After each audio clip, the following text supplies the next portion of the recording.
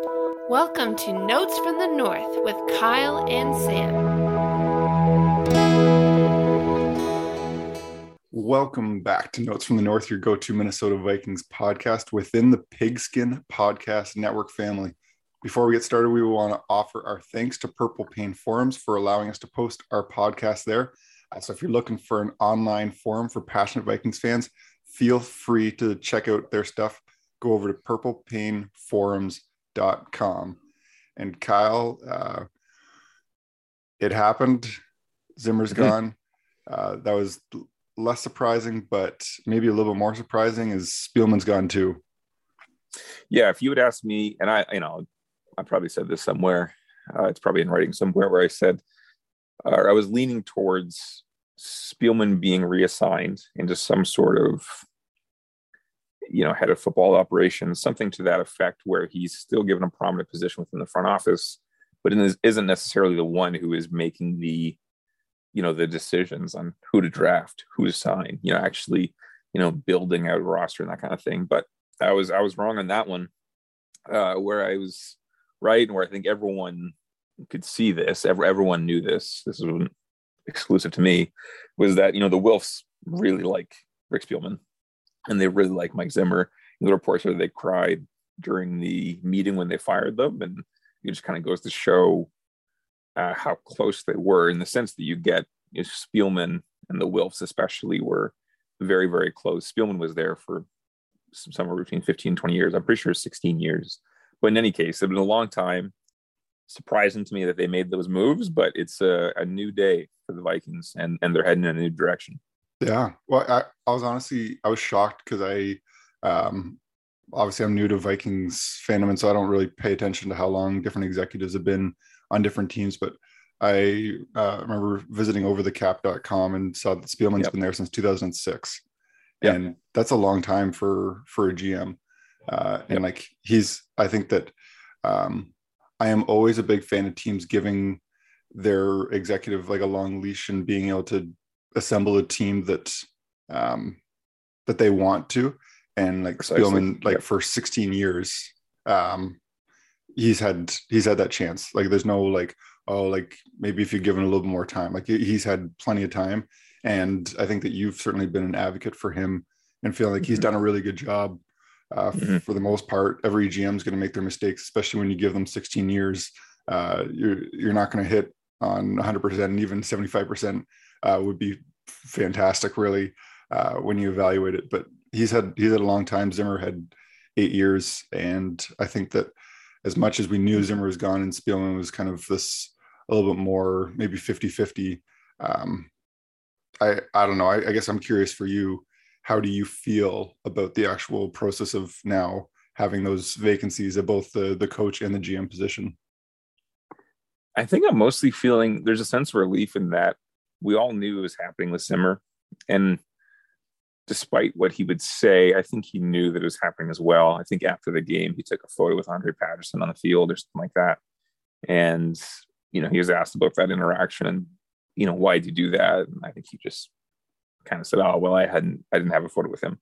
But I think he obviously knew that he was essentially a dead man walking when it comes to his employment in Minnesota. And so that one kind of felt like a relief, almost like an exhale, not because I wanted him to get fired, but just because he needed to be fired in terms for this team to move forward and actually do something. It was time, right? In spite of what Antonio Brown might have said in his cameo appearance, Zim was not the man to fix this team. So there's relief there. And then there was some shock with Spielman. I think right now I mostly just feel hopeful and excited. And this is what the NFL does. They suck you right back in, man. I just feel mostly hopeful and excited insofar as it's really a new day for the Vikings. This is just, the roster has a lot of talent. Their facilities are second to none. Like when you partner their stadium and then their training facilities and practice facilities in Eagan, you partner those two things. I can't imagine there's a team in the NFL with a better spot to go to work. And so, and then with the resources the Wilfs provide and how they kind of stay out of the way and let the football people make the football decisions, you got to think that this is at the top of people's wish list in terms, who freaking knows? There's all kinds of factors. maybe the top candidate wants to be in the south of the states because that's where all their family is, or maybe they love the weather and they don't want to do the Minnesota cold. But just in terms of football things, Minnesota has to be about as desirable as it gets, really, in a lot of ways, even though there's a fair bit of work to be done. So to me, I feel hopeful. Like I feel like they should be able to have their shot at top tier, executives and then coaches from there. So it'd be interesting to see. So initial relief, then some shock with Spielman, and then now feeling kind of excited and hopeful. Yeah, it is fascinating, just the mentality of a fan and how it goes. And like in some ways, not to put a negative spin, but like in some ways this is as good as it gets, in the sense of like you can dream. Yeah, that's right. Exactly. At this stage, reality hasn't hit me. There's literally nothing like you could say that they're going to bring over the best candidate, and like the hope is like that's the goal, right? You hire the best person that you can. And at this point, like they haven't had to do anything, right? Like at this point, you're speculating what's happening, and then you hire someone, and then you look at their past history, and you're like, what have they done? Are they going to be a good fit? Have they maybe learned from things that they've done before? And then they got to start making moves. And like you can't stand pat. Like they need to do something. Like right now, as it stands, they're over the cap. So like someone's going to come in and have to make some serious moves. And I'm certainly not worried about the cap, in the sense that last year we saw that it's really not a big deal. Like you can make things, you can extend players, do whatever you want.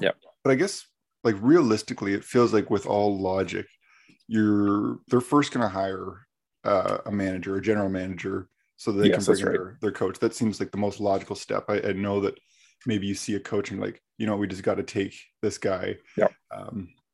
But it feels like the most logical step is a general manager. And I guess I'm curious for you, if you have names you're interested in, or more if you're looking for a certain philosophy around that manager position. Where are you at in terms of thinking about what it looks like to hire that position? And also, I guess, when you're looking for that move, because you got a little bit of a runway here, but at some point there's decisions that need to be made, and you need someone to make those decisions. It's time to get moving. So so first thing, head over to Purple PTSD. Sam's got the extra screens. He's the one with all the technology. So the Wilfs, Mark Wilf has confirmed that they're going to be hiring the general manager first, because they want the general manager to be Mark Wilf, of course, being one of the Wilf brothers and one of the primary owners, lead figures within the ownership group. So he's confirmed they're going to be hiring a general manager first. Currently, they're as of Friday morning, or rather late Thursday night, and then now we're recording Friday morning for this Monday podcast. They had 8 candidates who they've requested interviews for. And so I did a kind of like a getting to know you piece over on Purple PTSD, kind of with like a little paragraph for each kind of thing, just to kind of, I don't know, dip your toe into who these candidates are. And so it's kind of interesting. They're definitely kind of heating things up when it comes to the GM search. And then from there, so far as I've seen, at least at this stage, the only head coach candidate who's been linked to them has been Doug Pederson, who of course was the head coach for the Philadelphia Eagles, the team that absolutely thrashed us in the 2017 NFC Championship game. So the sense I have among a lot of Vikings fans is that there's some bitterness towards Pederson, which I really don't think. I understand the bitterness towards Sean Payton and the Saints because his team cheated, and they did so in a disgusting way. But Pederson, they just beat us fair and square. So Frig, you tip the cap, and it sucked, but he coached better than our coach did, and he prepared his team. And so it's like, we shouldn't hold that against him. I'm not necessarily saying he's the best choice for us, but he's an interesting choice with an interesting history. And, on his way out, I can't remember the exact quote I was reading it. I was reading an article towards the very end of his time in Philadelphia, and he was emphasizing how much he wanted to be able to collaborate and communicate with the overall leadership structure in Philadelphia when it comes to big roster decisions and coaches to hire and that sort of thing.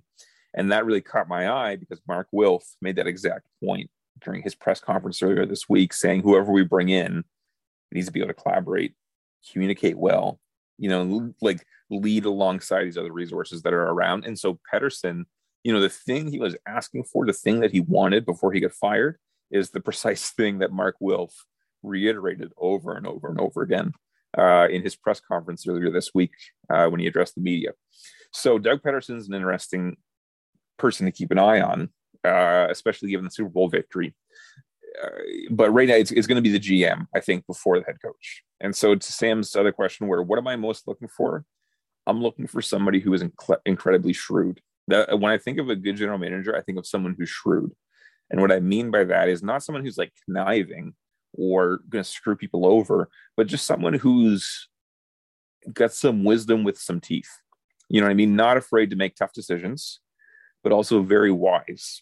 You know what I mean? And not just, out there cutting folks and screwing people over for the sake of doing that, but someone who is, wisdom with teeth. You can run a hard bargain when it's necessary, can pull off, a trade when it's necessary, can go against the grain if they really feel passionate about somebody in the draft, can go against the grain and snag that player. And, that's a home run swing because you look pretty freaking stupid if it doesn't work out, right? But really, that's what you pay these guys to make those decisions, to know things that Sam and I don't know, to know things that other people don't know. So when I think of a good general manager, I think of someone who's shrewd. And that's really what I want for the Vikings general manager position. Clear vision, good leadership, good communication, someone with integrity, for goodness sake. And I'm not saying Spielman has integrity, but someone with integrity, of course, a lot of leadership around the NFL don't seem to have very much integrity. And I won't name names, but I think that's true in a lot of instances. And so that's kind of that's my rambling long answer, Sam, to some of the stuff you were saying. Did you find the Purple PTSD piece? I did. Yeah. This is the piece that that you wrote over there with the 8 candidates. Yeah, getting to know the 8 candidates, something like that. And so when I was working through, I was most intrigued by the candidate from Tampa Bay. Okay. Just because I think Tampa Bay has such an impressive roster. Their O-line and their D-line are great. You know what I mean? Like, and any team with a great O-line and D-line, and anyone who was involved in building that great O-line and D-line, that makes me really excited. Yeah. Well, and I think that, like, if you look at this Vikings team, like, we talk about how many great pieces they have, and they even have some good pieces along this O-line and D-line. Yep. But I think that maybe they're not underrated by Vikings fans because they've seen what the impact of a bad O-line or D-line is. Yep. But to personally, I just feel like that is such a crucial part of a team, and you're really fighting an uphill battle if you don't have those things solidified. And so it makes sense 100%. that would be something that you're looking for with a manager. Yep, 100%. And that was one where I also yesterday I did an interview with John McMullen, who's a writer for Sports Illustrated, and he covers the Philadelphia Eagles. And I basically just wanted to know how the Eagles turned it around pretty quickly, going from 4-11-1, missing the playoffs, firing their coach, to going 9-8, sneaking into the playoffs in 1 year, avoiding the full-scale rebuilds. He made a lot of good points. But one of the things that really stuck with me about what Mr. McMillan was saying was that, Minnesota's skill players are far superior to Philadelphia's. And he said that, and I agree with him. But then he said, the strength of our team is our O-line, our D-line. And he was basically talking about how, in Zim's tenure, it's kind of concerning that never really figured out the O-line, right? And obviously the D-line's really struggled these past couple of seasons. And so he, it was interesting to get his outside perspective, especially in comparison to Philadelphia, with the kind of the moderate success they enjoyed this year, getting into the playoffs a year after doing so poorly. That's going to be one of the main mandates for whoever is the general manager and then the head coach. Fix the lines, fix both lines. And I think we're straying away a little bit, but I think it's okay, because I guess what I'm curious from your perspective is that, and we're still talking about this manager and talking about the offensive line, defensive line. And so I guess there's two different angles here. Is one is like there is a personnel piece with those lines where you bring in quality pieces that can solidify those both those lines. But I guess there's also a little bit of like a mindset, I guess, around it too, and even just a coaching angle to it as well. And so when you got the evaluation from the Eagles and what they did, I guess what were the changes that you picked up on that they made that allowed for them to solidify those lines? He made the point with Nick Sirianni. I mean, some of it was just bad luck, getting some bodies back. And, obviously the old football saying, it's with the Jimmies and the Joes, not the X's and the O's. So if you get the right Jimmies and the Joes, if you have super talented guys, it makes life a lot easier, right? So you get some of your main guys back. Forget the X's and the O's. That makes a big difference when you have talented players in the field. So, so in some ways that's step one, bring back rather great talent.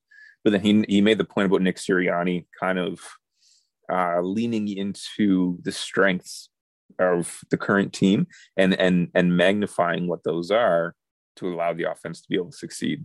And obviously every coach should want to do this. Not every coach does. They may pay lip service to it and say they do, but you can see, actions speak louder than words. You can see the product in the field. They don't, right? We know all about that because of John DeFilippo when he was here with us here in Minnesota.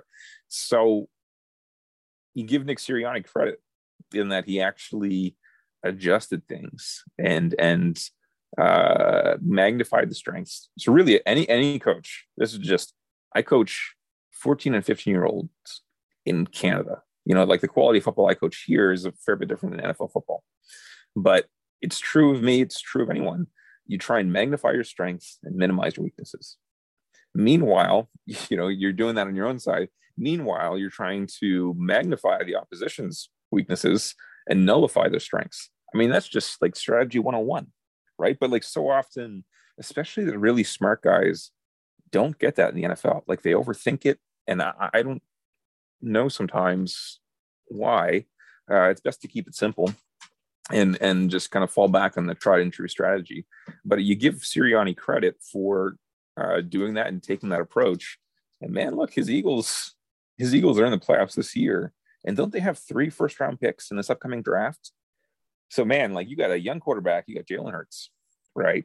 You've got no line D-line. And I know they got some veterans. Like it's not like Kelsey or Lane Johnson are young or Fletcher Cox, that kind of thing. But they got no line and D-line. It's pretty freaking strong. And then they got all those draft picks, all that draft capital right up front.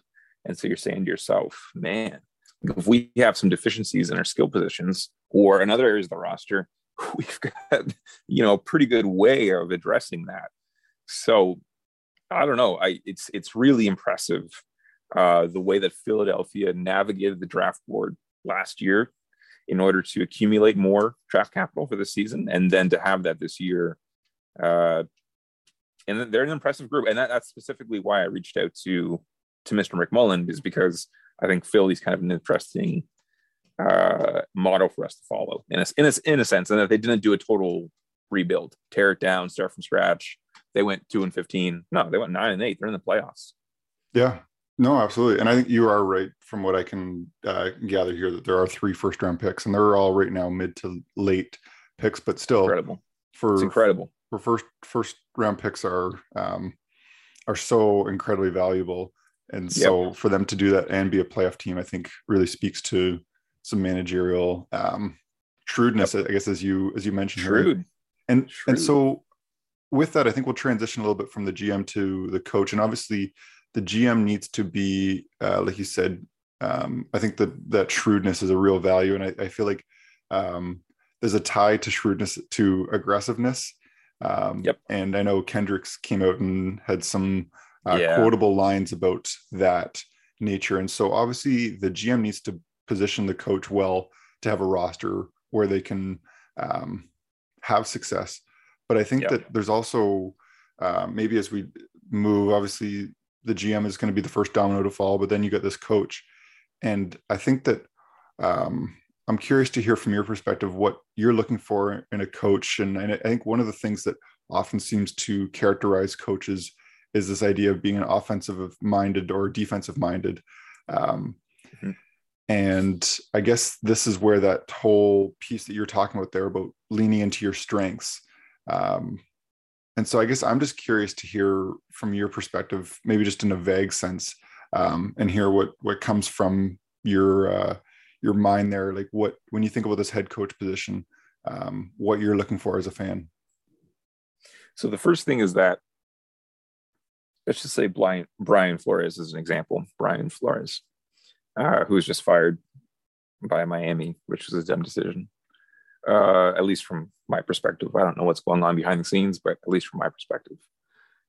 If they do all the interviews, and let's say they interview Brian Flores, he's a defensive background, he's a defensive coach first, and they say he is head and shoulders better than everybody else, then you friggin' hire him, right? Like, forget offense and defense. Like, if they went into it thinking defense, or rather offense, and the defensive guy is like clearly the best candidate, so far as we can tell, then man, make that move, right? Like hire that dude, and then do your best to hire a top tier offensive coordinator.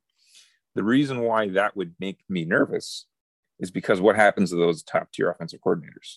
So, well, they get scooped up. And, this is a point. I know people don't like Mike Florio.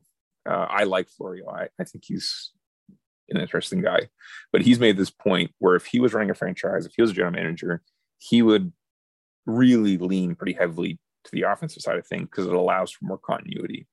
And just think of Mr. Kirk Cousins and the lack of continuity he's had with his offensive coordinators. But really, it's neither here nor there whether Cousins sticks around in Minnesota or if he goes elsewhere. Continuity is important, right? Like, year in, year out, knowing the system, being able to build off of, add nuance, add layers, just becomes second nature. Cousins has never really had that in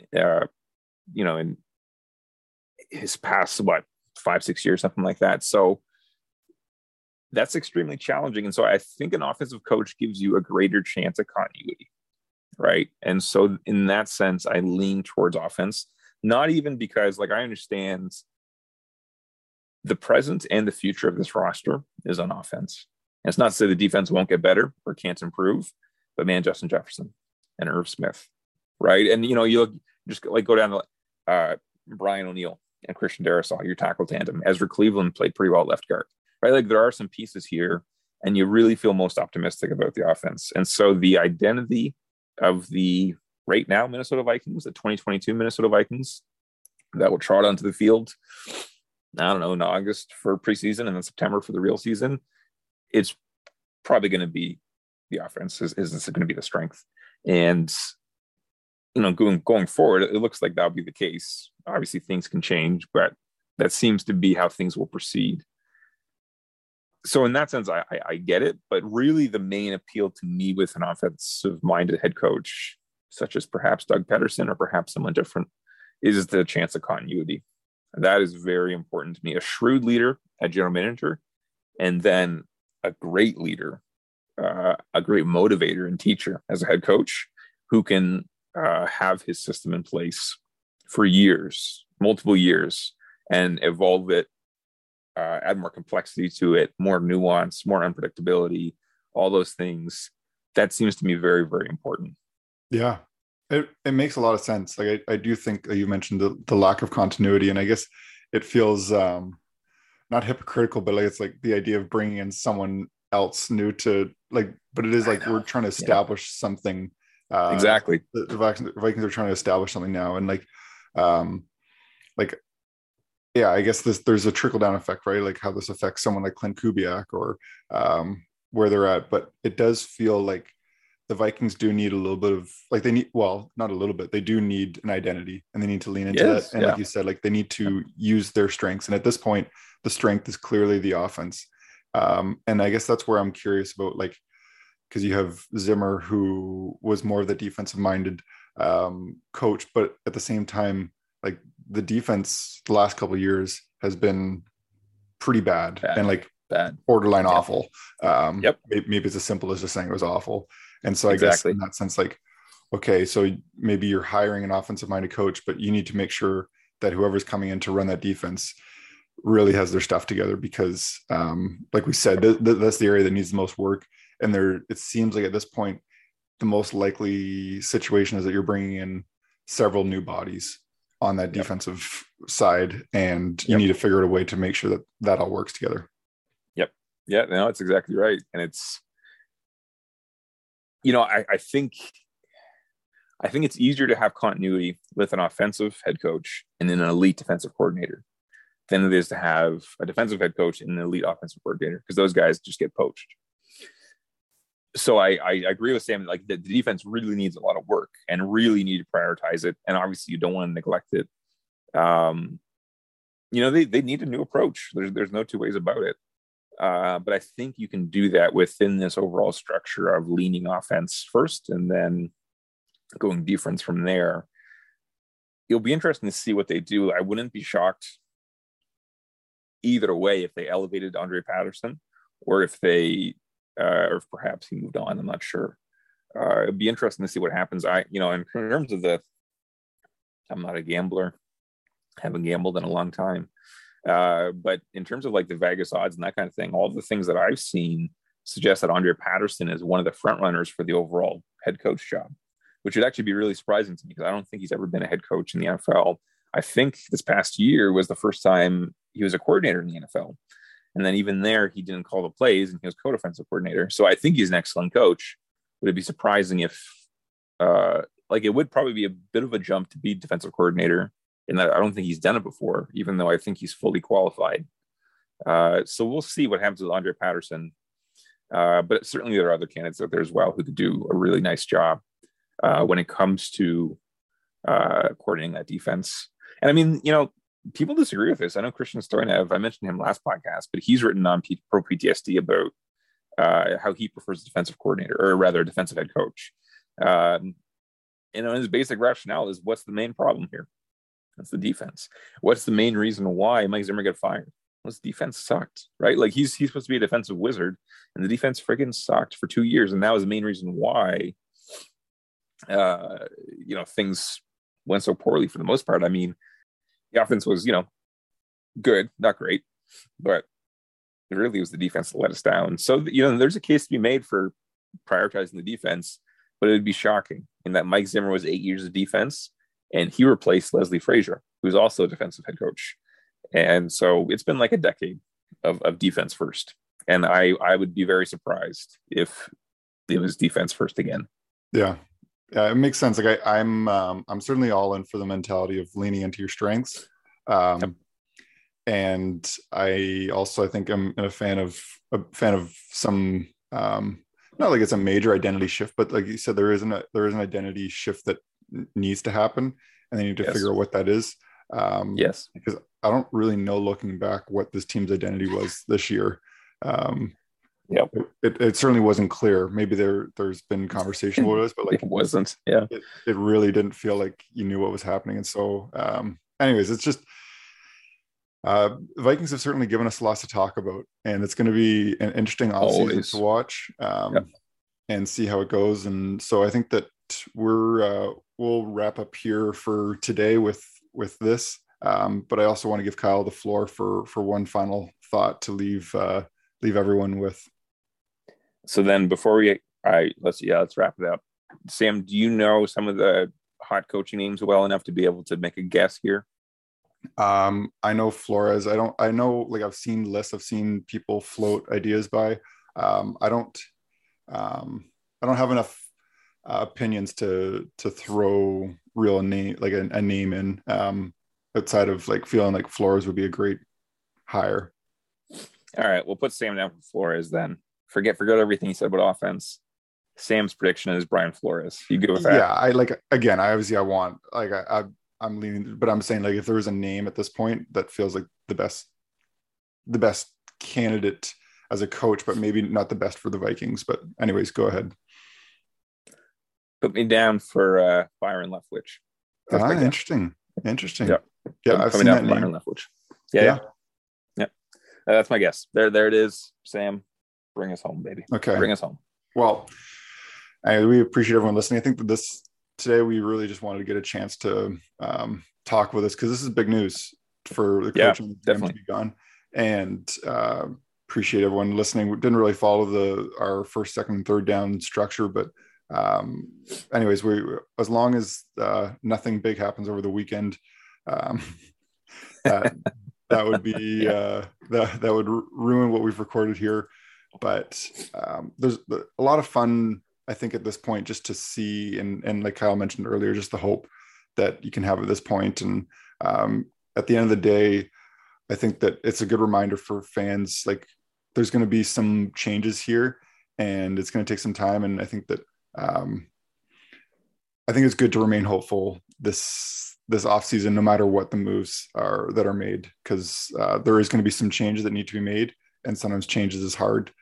Changes are hard to listen to and to figure out and to recognize. And I think that just want to give whoever's coming in a chance to do what they need to do here. So I think over the next couple of weeks, we'll be doing some breakdowns and looking back, I think probably on the offensive side of the ball and the defensive side of the ball, some highlights, some lowlights from the past year. And we'll some of those may be easier than others to find, but